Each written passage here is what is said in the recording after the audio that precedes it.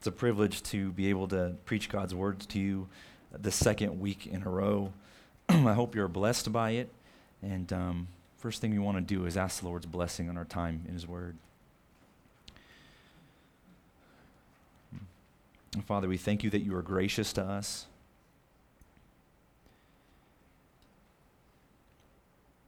That you have given us truth in your Word, a foundation that is sure that we can stand on throughout amidst of a world and a culture that is changing every day. You are unchangeable.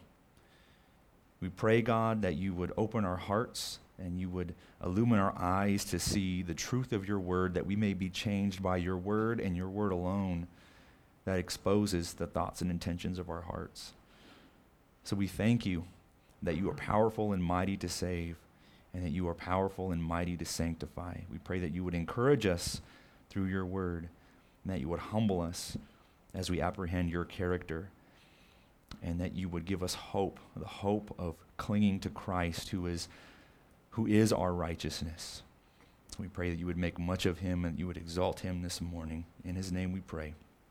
Amen. Would you please turn with me to Psalm chapter 15? And Brad almost stole my thunder. I think he almost preached it for me. And this psalm I actually had the opportunity to choose the text that I would preach out of, and I chose this psalm because it had 5 verses. Kind of shows you where my heart was there, but it really came back to bite me because you've heard our pastor say time and time again that we need to be scathed by the word of God. Well, this psalm will scathe you, and it scathed me. And so I want to let you know that I come as one who has been crushed by the word of God, and am still being crushed. And so hopefully we can be encouraged with what he has to say as well, because his word does encourage us. So let's read through Psalm 15, and then I'll begin.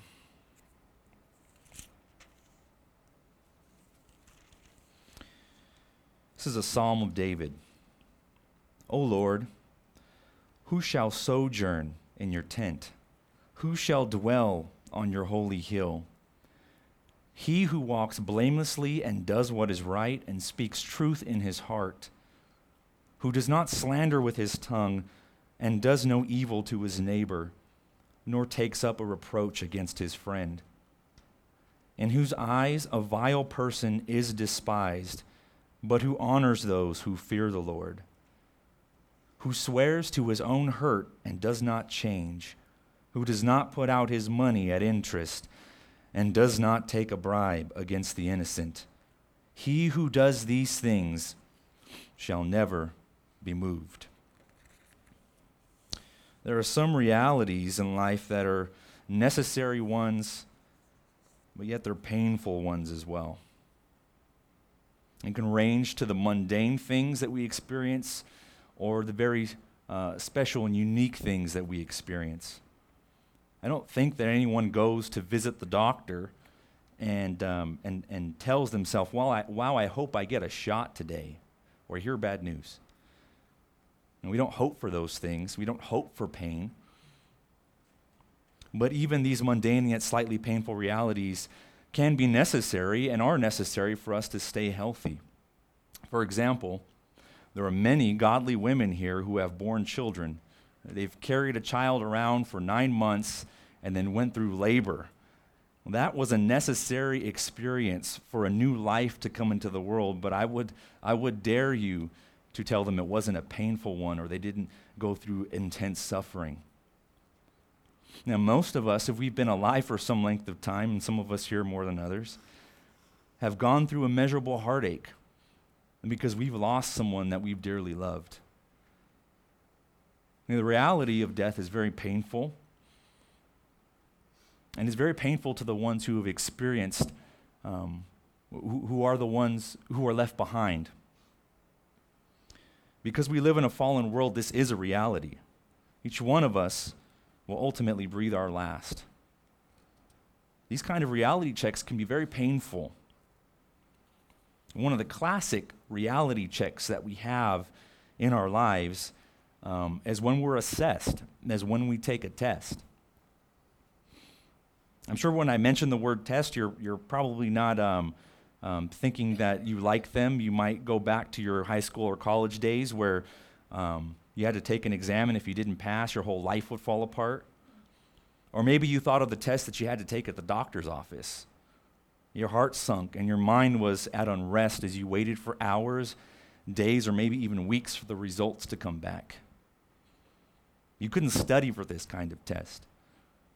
Nor were you concerned about what grade you would get. There's no A- or C+. You were hoping and praying that you passed that test. You see, tests are really meant to expose reality. They're meant to show us something true and real. But oftentimes, we'd rather not know because we're afraid of the results of these kinds of tests. We're afraid of failing. Now, whether you're being tested if you know a subject well, or whether you're being tested to see if you're qualified for a certain job, or if your body is functioning as it should, it's necessary that reality be exposed so that our fitness in a certain area can be assessed. What about our spiritual lives? Our lives before God? Does this need to be tested? I would venture to say that this is an area that is often overlooked by many people, and it's rarely assessed, even if ever.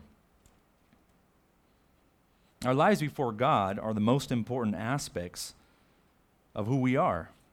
See, we're made in His image, we're made for relationship with Him, but we sadly ignore finding out if we're in right relationship with Him.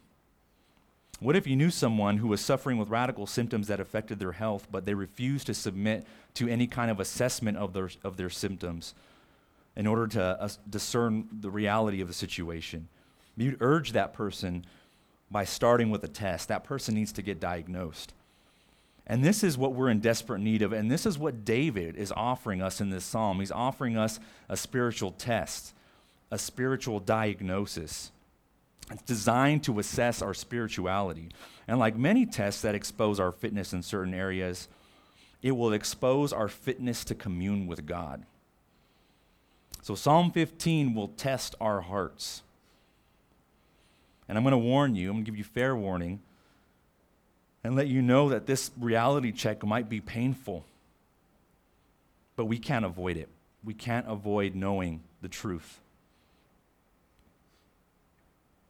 So in Psalm 15, we are called to examine our lives as we approach God so that we might be pure in heart and attitude and righteous in our conduct, resulting in secure communion with Him. Another way to put it is that this text teaches us three realities about communion with God that we are expected to apply in our lives so that we might examine whether we are spiritually fit to enter into secure communion with God. These three realities that tell us whether we are fit to have communion with God. And these three realities are the fact that we have a problem of communion with God. Number two, it's going to tell us the person who has the right to have communion with God. And number three, the promise of secure communion with God. These three realities. Now, number one, the problem with communion with God. Look at Psalm 15, verse 1. And by the way, as a footnote, where it says a Psalm of David, that's actually the start of verse 1. It says that in the original text. This is a Psalm of David. That's inspired. But next, David says, O Lord, who shall sojourn in your tent? Who shall dwell on your holy hill? Well, there are many good questions in life, and oftentimes the insightful person is not looking so much for an abundance of answers, but in asking the right questions. And this is what David does. He asks the right question. In fact, this is the ultimate question. Who can ascend to God's holy hill? Who can sojourn in His tent? Who can have communion with God? This is reminiscent of what Eliphaz asked Job. And albeit his counsel was misguided, I believe this question was pertinent. In Job 4, verse 17, he says, Can mortal man be right before God? Can man be pure before his Maker? That's a really good question. And no doubt, as we have mentioned, man was made for communion with God. In fact, the Westminster Shorter Catechism says that man's chief end is to glorify God and to enjoy him forever. But in order to understand the language of David, we must go back into the Old Testament, into the beginning of time, and look at the history of Israel. In the Garden of Eden, man was commanded to work. In Genesis 2:15, he was commanded to till and cultivate the garden and to protect it. We see that man disobeyed God by listening to the ancient serpent rather than the voice of his Maker. And the result is that he was cast out of the presence of God.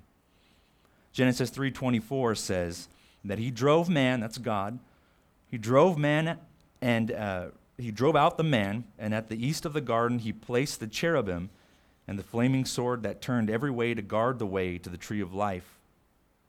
But this wasn't the end of the story, or else we could close our Bibles right there in Genesis 3 and we'd all be lost forever.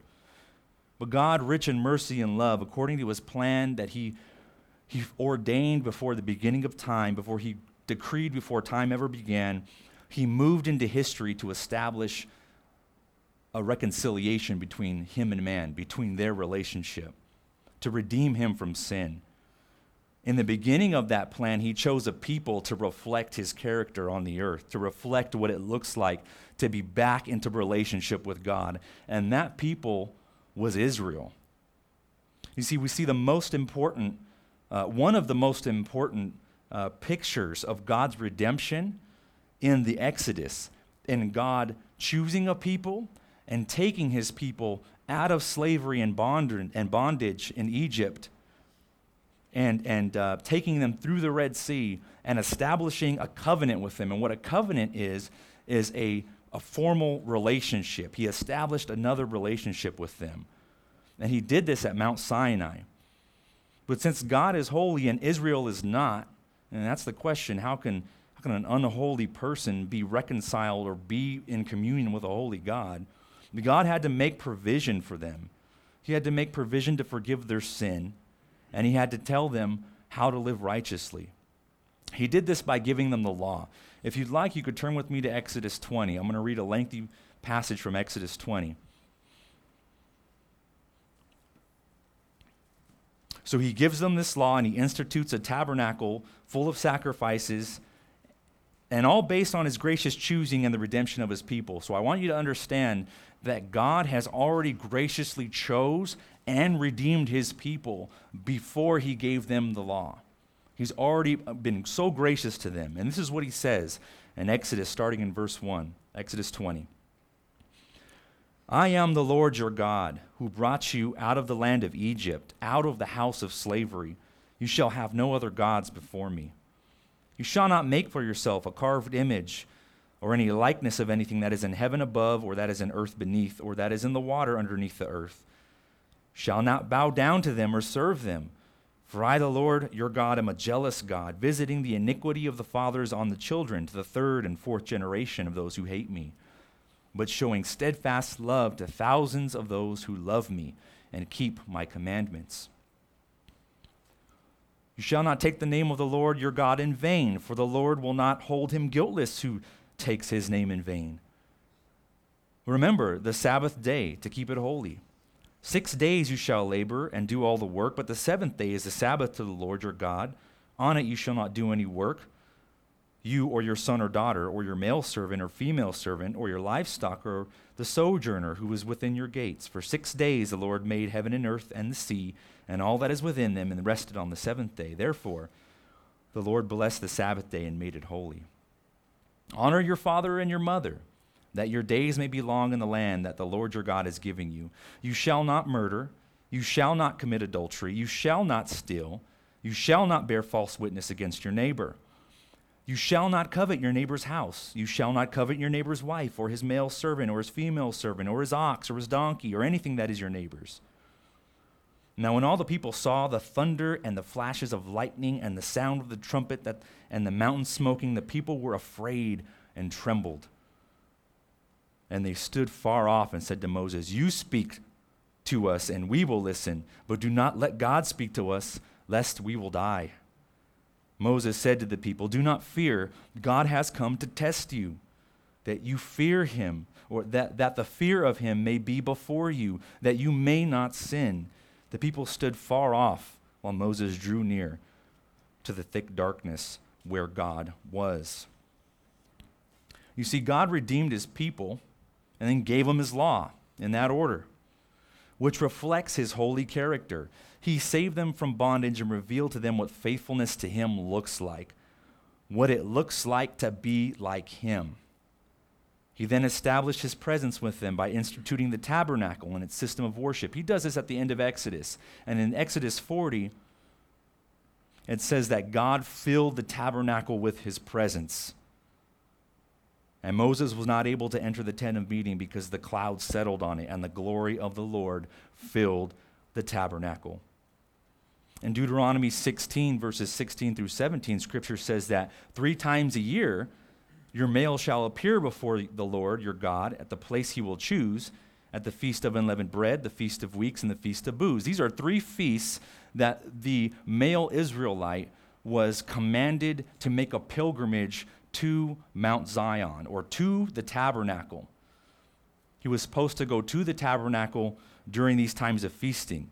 And I'll finish. It says, "They shall not appear before the Lord empty-handed. Every man shall give as he is able, according to the blessing of the Lord your God that he has given you."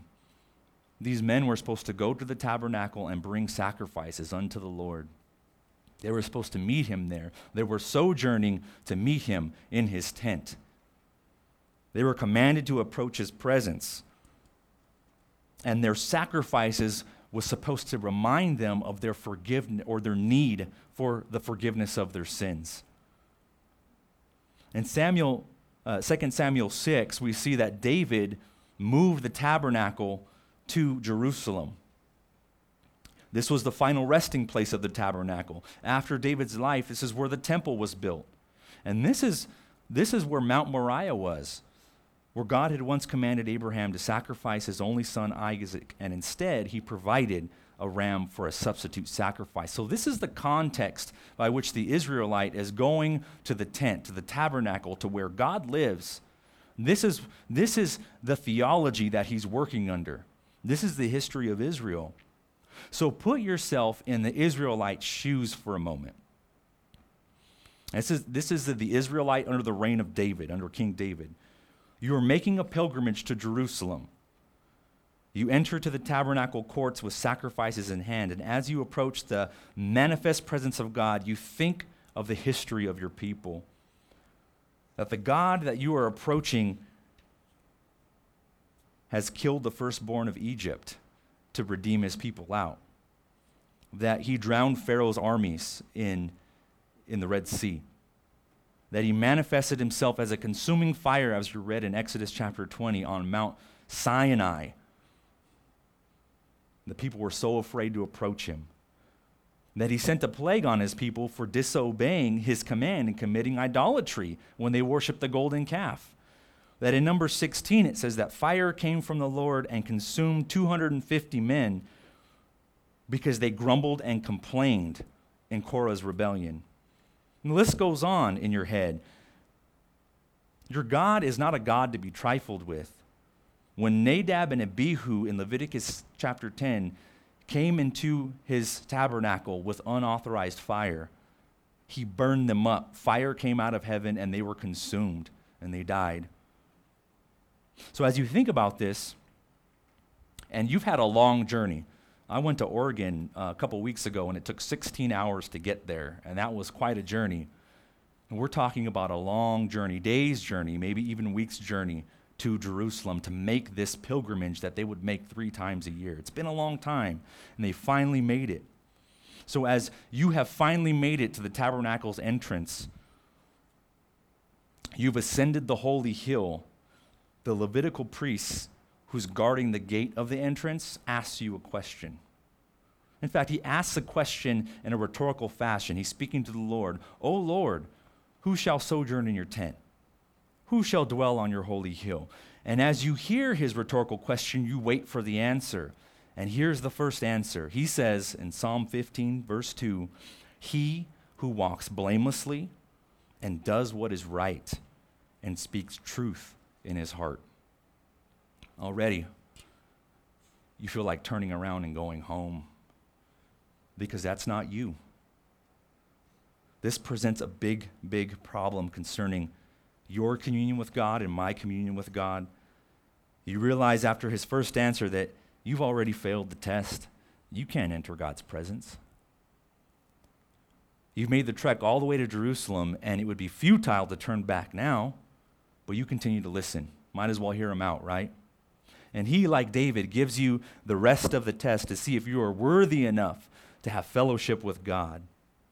So let's look at this person. Who is this person that can enter the courts of the Lord, that can sojourn, like this Israelite has sojourned to his tent and ascended his holy hill? Who can do this? Well, let's look at it. Point number 2. The person who has the right to communion with God. And you're going to see this in verses 2 all the way to verse 5. The person who has the right to commune with God. And I'm going to give you some different qualifications, different characteristics that this person has, different qualities. But the first one is that he's perfect in heart. And when I look through the text, verse 2 says, he who walks blamelessly and does what is right and speaks truth in his heart. That last one, he speaks truth in his heart, encompasses the other two. That he does what is right and he walks blamelessly. And the first one, this is how he's perfect in heart. How does this happen? Is that he's blameless. That's how it happens. The word that's used here for blamelessly, it means perfect. And it has to do with your integrity. It's used when describing the sheep or the sacrifices that had to be brought unto the Lord. They had to be free of blemish. They had to be blameless. They had to be completely intact. And in Leviticus 22 we read, when anyone offers a sacrifice of peace offerings to the Lord to fulfill a vow, or as a freewill offering from the herd of the flock to be accepted, it must be perfect. There shall be no blemish in it. That's Leviticus 22, verse 21. This is the same word that is used to speak about the perfection of God's law in Psalm 19, verse 7. The law of the Lord is perfect, reviving the soul. That's reflective of God's character, and we're responsible to emulate God's character. In Leviticus 19:2, the writer says, speak to all the congregation. Moses says, speak to all the congregation of the people of Israel and say to them, you shall be holy, for I, the Lord your God, am holy. And Jesus reflects this same Old Testament theology. You there must be perfect, as your heavenly Father is perfect. That's in Matthew chapter 5, verse 48. We are to walk in this way, if you look at the text. He who walks perfectly, he who walks blamelessly. We are to walk this way in order to have communion with God. God is the standard. We are not the standard. Your best friend is not the standard. God is the standard. It's like following a father's footsteps on a snowy day in a snowstorm. In order to get back home, you have to plod along trying to make your stride and your gait as fast as his, or your gait as fast as his, and your stride as big as his, so that you won't lose him. That's a picture of what it means to be perfect as your heavenly Father is perfect. We must strive to be as holy in our character as he is holy. Not only this, but our conduct must be righteous. So our conduct, we must walk blamelessly, and we must do righteousness, is what the psalm says. This means that this person is wholly concerned with doing the will of God. In Matthew chapter 7, verse 21, Jesus says, not everyone who says to me, Lord, Lord, will enter the kingdom of heaven, will enter God's presence, but the one who does the will of my Father who is in heaven. And it's encouraging to know that in John chapter 6, verse 40, Jesus says, for this is the will of my Father, that everyone who looks on the Son and believes in him should have eternal life, and I will raise him up on the last day. It's righteous to believe in Christ, and yet that's been granted to us by the Father, to exercise faith in him. When you think about what decisions to make in your life, what's your default? Is it to go to the Word of God and say, what is your will? What have you commanded me to do? What is the right thing to do according to you, Lord, in the situation? What would God have me do is what we should ask. And both of these points, as I pointed out earlier, reflect the person who is pure in heart. That is, he speaks truth in his heart. Do we speak the truth in our hearts? Do we speak in our heart what corresponds to reality as God has revealed in his word? This is the heart of a person who can approach God, someone who speaks truth in his heart. Because the Lord doesn't look at outward appearance, he looks upon the heart.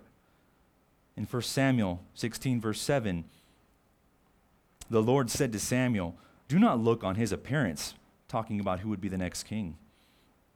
Or David, he's talking about David. Do not look on his appearance or on the height of his stature, because I have rejected him.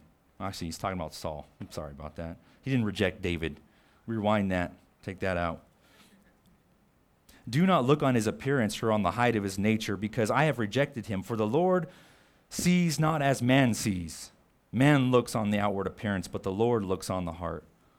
The real test of our fitness, of our ability to approach God, does not come from someone else's assessment of our character, because they see the outward appearance. It doesn't come from someone who says, I think you're worthy of approaching. You're a good guy. You're a good woman. But it comes from our conscience before the Lord. And that's what that's what David is trying to tell us. It's our conscience that is the gatekeeper to the tabernacle. We're asking ourselves this question. And God is omniscient, and he knows our hearts, and he knows its attitudes. And he bears witness to our conscience where we have fallen short when we are informed by his word. So whether you admit it or not, your conscience does bear witness in your heart whether or not you are holding on to sin that does not please God. God is looking for worshipers who, like Jesus said in John 4, worship him in spirit and in truth. The condition of your heart really does matter. Your heart attitudes matter. And the conversation that you're having with it right now is a very important one. Are you a person who speaks truth in your heart before the Lord, or do you approach him with pretense in your heart? You can do that with others, and they may not know, but God knows. God knows whether you come to him in a pretentious manner. We know in life that there's no true relationship that is based on pretense or pretext or false information. It's based on truth, and that's the same with our relationship with God. It's based on truth. See, many in America have professed to know the Lord, and they've made the pilgrimage to church on Sunday morning, like we have today, but they do not exhibit the blameless walk that the psalmist here is speaking of. They do not exhibit truth in their heart that the psalmist is speaking of, or they don't do righteousness. They suppress the alarm of their conscience, screaming in their heart that they are in bondage to the sin that God hates. And beloved, let's not do that this morning. Let's not suppress that alarm. Let's speak the truth in our hearts about what it is. Confess it. I fear that this person does not know God if they continue this way and has never been converted. Did you do that on your way to church this morning? Did you speak the truth in your heart this morning? Or did you exhibit righteous conduct or walk blamelessly? Did you argue with your wife or kids? Maybe you did it last week. I've done it before. Not above that. Did you give no thought to your heart before you came in? Did you make peace before you came in? Before you sat under the preaching of God's word? Because remember, our God is a consuming fire. Let's not take that lightly. Let's not take him lightly. So we must ask ourselves if our walk is blameless, and righteous, and whether our hearts are pure as we approach God. And this person has the right to commune with God. Well, let's look at the next qualification for the person who has the right to commune with God. Let's look at Psalm 15, verse 3.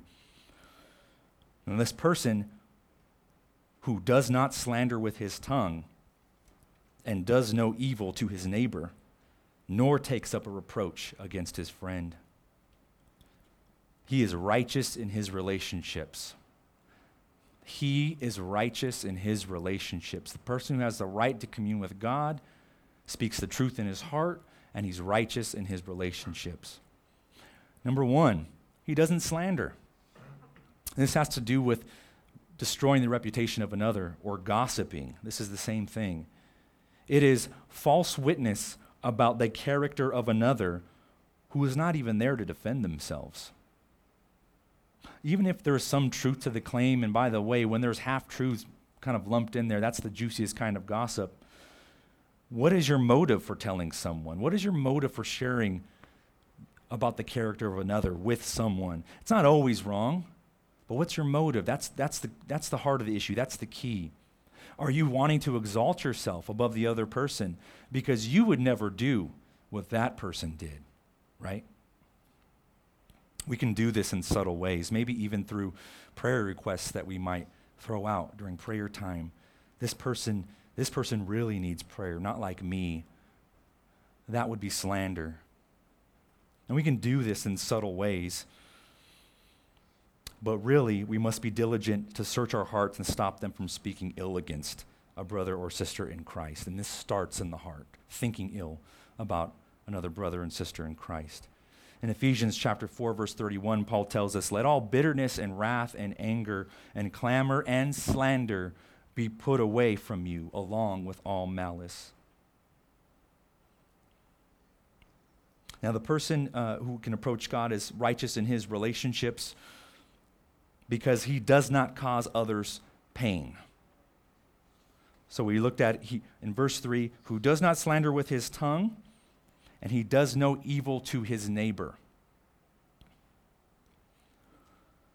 Leviticus chapter 19, verses 17 and 18 says, "You shall not hate your brother in your heart, but you shall reason frankly with your neighbor, lest you incur sin because of him.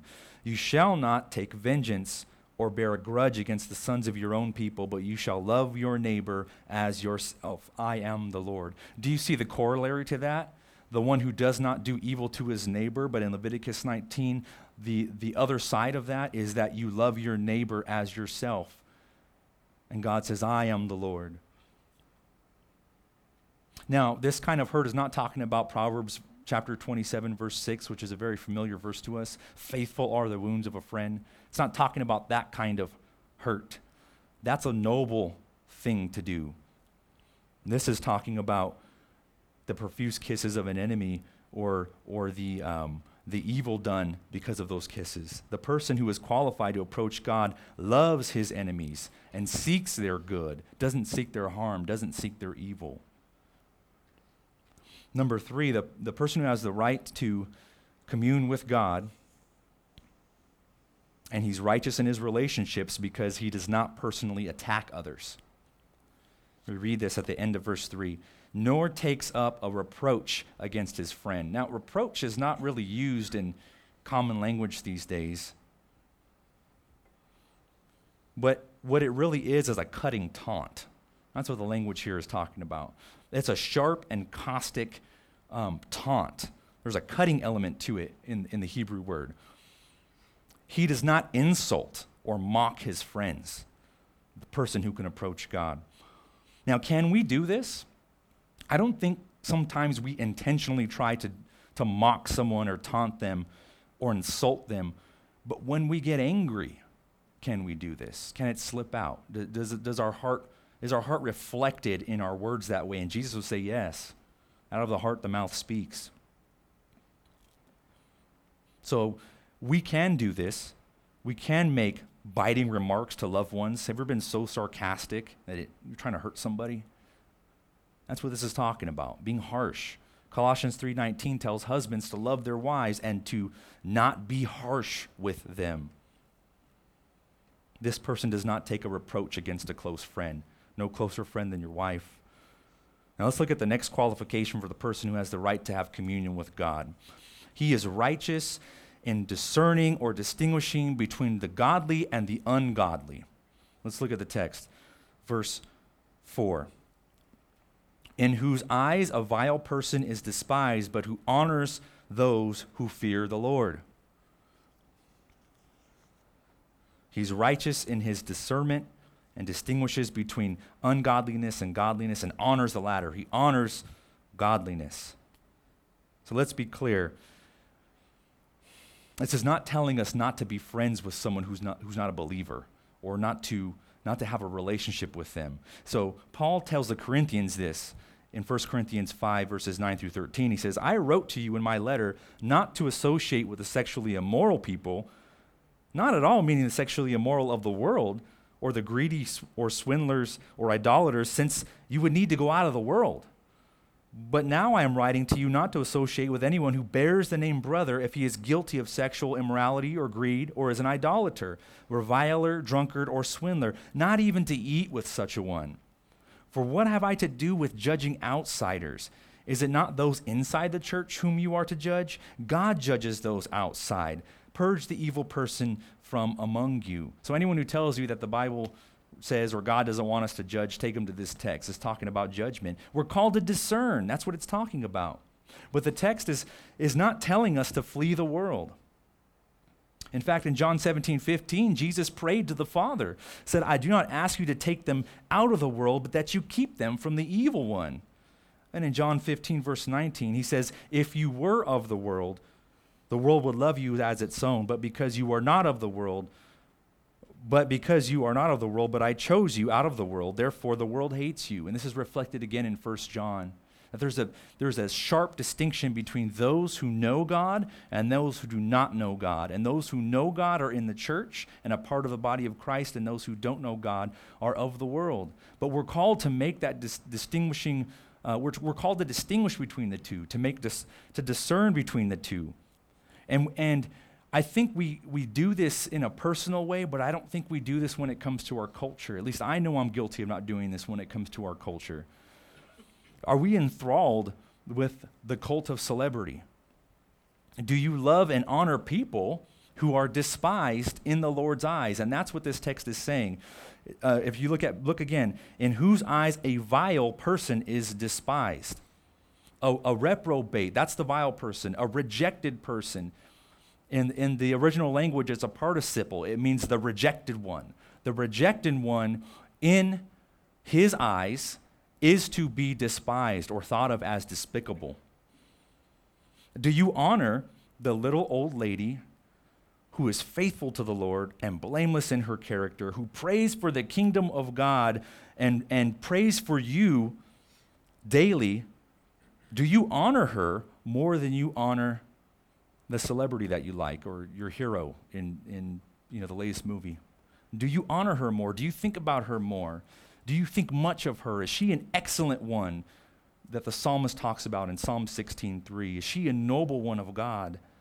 That's what we're called to do, is distinguish between those two. We're called to distinguish between the rejected one, which is usually in our culture one who is famous, like maybe the pop star or the TV series hero. They do things that God hates, and we exalt them. One commentator puts it this way: those who are righteous must have true spiritual discernment to determine who is worthy of honor, and they must look beyond the flow of popularity to see who are truly devout. A vile person is despised in this person's eyes. He has the right to commune with God. Let's look at the last qualifications for the person who has the right to commune with God. This is found in the end of verse 4 and the beginning of verse 5. So far we've seen that the blameless person who does righteousness and speaks truth in his heart can commune with God, who doesn't gossip with his tongue, or cause pain to his neighbor, or insult his friends or mock his friends.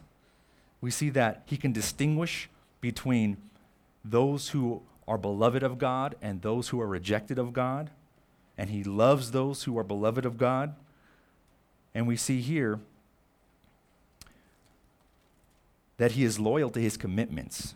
The end of verse 4, who swears to his own hurt and does not change. He is loyal to his commitments. And let's read the rest of it. He swears to his own hurt and does not change, who does not put out his money at interest and does not take a bribe against the innocent. So these two are going to be lumped into one point. He is loyal in his commitments, and he uses his money to help others. This is very practical. The person who's going to approach God is very focused on not just the heart, but the manifestation of the heart in that person's behavior, even to the point that it's very important that the psalmist address how he uses his money. So literally, when we talk about someone who swears to his own hurt, it means he swears to his own pain. He is loyal to his word and committed to keeping his word to such a degree that he's willing to lose something. Even if it's costly or inconvenient to him, he's willing to lose something. Now, what are we willing to lose? Or what are we willing to suffer loss for the sake of keeping our word? Really, this really tests our hearts. And if you think about the covenant of marriage as an illustration, you gave your word to your spouse. Are you willing to sacrifice to keep it? Are you willing to sacrifice on a daily basis to keep it? Are you willing for husbands to love your wives as Christ loved the church and gave himself for her? Wives, are you willing to submit to your husbands as unto the Lord? Are you willing to keep your word on a daily basis? Are you willing to keep your commitments that you make to your children or to your employer or to one another here in the body of Christ? But another thing, not only is he loyal to his commitments, he does not put out his money at interest. And now this can be extended. That's pretty clear that he doesn't lend his money with a high interest rate. And the word in the Hebrew means with a bite. He doesn't lend out his money with a bite. He's not trying to cause harm to his neighbor by a 50% interest rate, which would have been common in those days. And that sounds very high. But this can be extended to mean that the person gives without expecting something in return. Do you give without the expectation of some tribute or some honor that someone must extend to you because you've been generous? Do we in our hearts give that way? Do we want something back, even if it's not tangible money? It's still interest. It's with some expectation. That is lending with interest in a practical way. Do you love others with the expectation to receive from them? That's lending with interest. Now, next he talks about taking a bribe. Who doesn't lend his money at interest with a bite, and he doesn't take a bribe against the innocent at the end of, right in the middle of verse 5. And this means that he's not partial toward other people. He desires justice. He wants justice for the oppressed, justice for the poor, justice for the innocent. This is akin to what James writes about in chapter 2, verses 1 through 6. My brothers, show no partiality as you hold the faith in our Lord Jesus Christ, the Lord of glory. For if a man wearing a gold ring and fine clothing comes into your assembly, and a poor man in shabby clothing comes in, and if you pay attention to the one who wears the fine clothing and say, you sit here in a good place, while you say to the poor man, you stand over there, or sit down at my feet, have you not then made distinctions among yourselves and become judges with evil thoughts? Listen, my beloved brothers, has not God chosen those who are poor in the world to be rich in faith and heirs of the kingdom, which he has promised to those who love him? But you have dishonored the poor man. By this time, almost at the end of this psalm, if we're not wrecked and crushed, then one of two things is occurring. And by the way, throughout the whole time I was preaching, I'm thinking of things that I have unfinished, maybe commitments that I have not fulfilled. They're there. They're there in all of us, and our desire should be to fulfill those things. But by this time, if we're not wrecked, if we haven't in our conscience examined ourselves and took the test, then one of two things is happening. We're either hard of heart or we're deceiving ourselves. We're making excuses. So this moves us to point 3.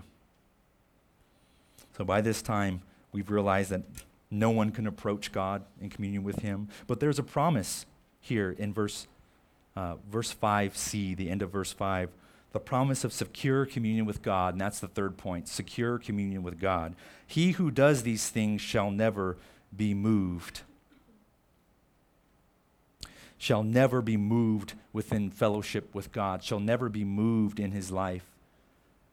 Jesus said in John 15:10-11, if you keep my commandments, you will abide in my love, just as I have kept my Father's commandments and abide in his love. These things I have spoken to you, that my joy may be in you, and that your joy may be made full. With reference to his word in Matthew chapter 7, Jesus said, he who builds his life on the rock, the wind and the waves shall crash against it, and it won't come tumbling down.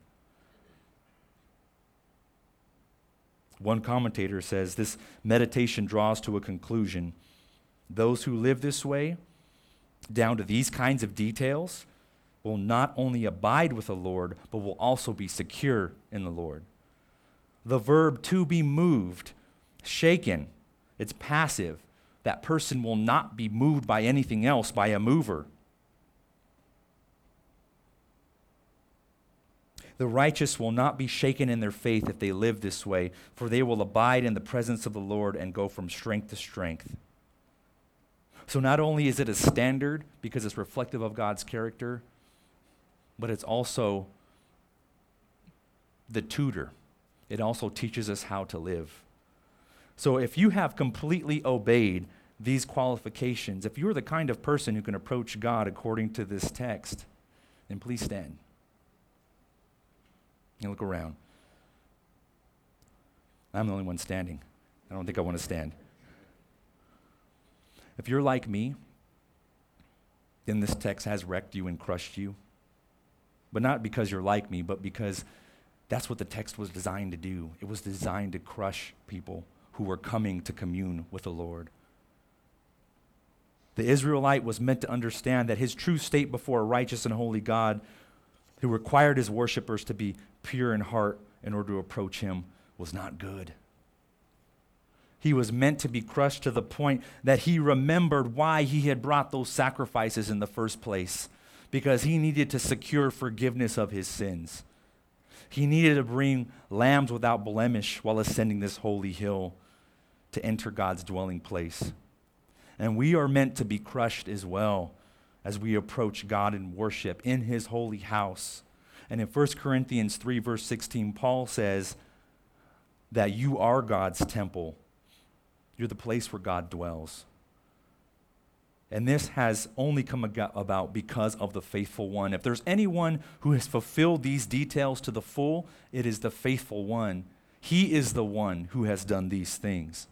He was pierced for our transgressions. He was crushed for our iniquities. Upon him was the chastisement that brought us peace, and by his wounds we are healed. And we like sheep have gone astray and have turned everyone to his own way, and the Lord has laid on him the iniquity of us all.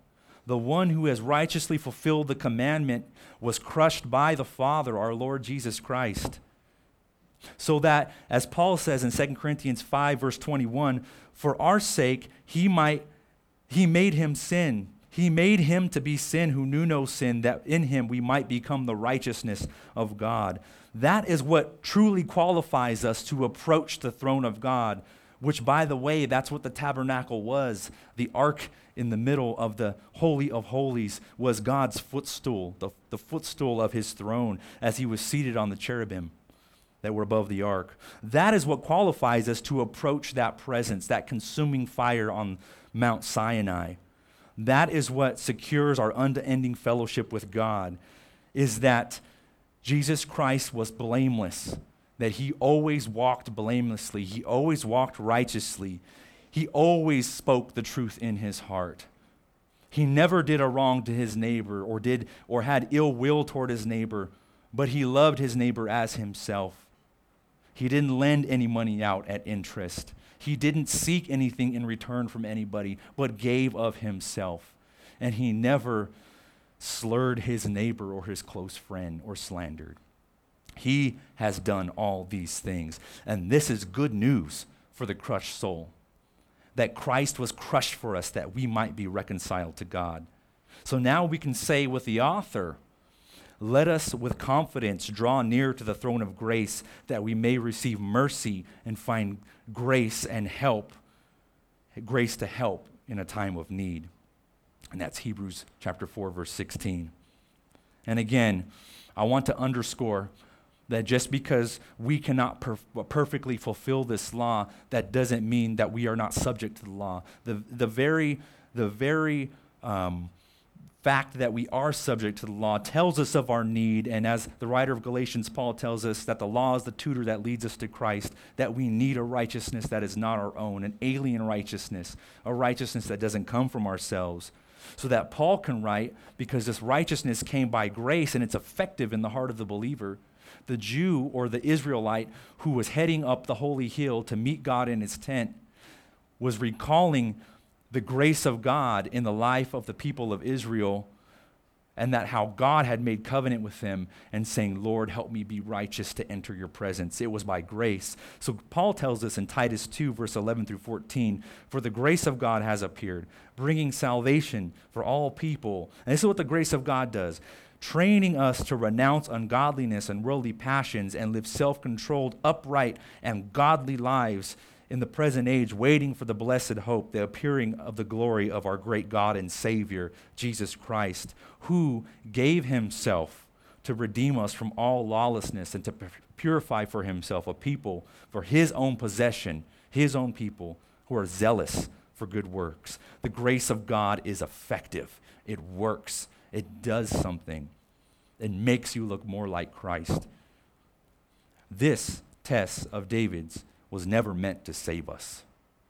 The law of God does not save us. It was not given to save. Christ was given to save, to fulfill the law, to die on the cross, to be the substitute for our sin, appease the wrath of God that was meant for us because we grumble and complain and we don't fulfill these things. And then he was raised to life on the third day in fulfillment of the scriptures. And that's why we worship today on Sunday, the Lord's Day, the day that he rose from the grave. This text is more than just a shot in the arm. It's a diagnosis that we need the Savior, that we need to follow his holy steps in order to enjoy abiding and secure fellowship with God. It was meant to show us our need for God's grace and motivate us to live righteous lives because he has graciously redeemed us and invited us to immovable fellowship with him in his tent on his holy hill.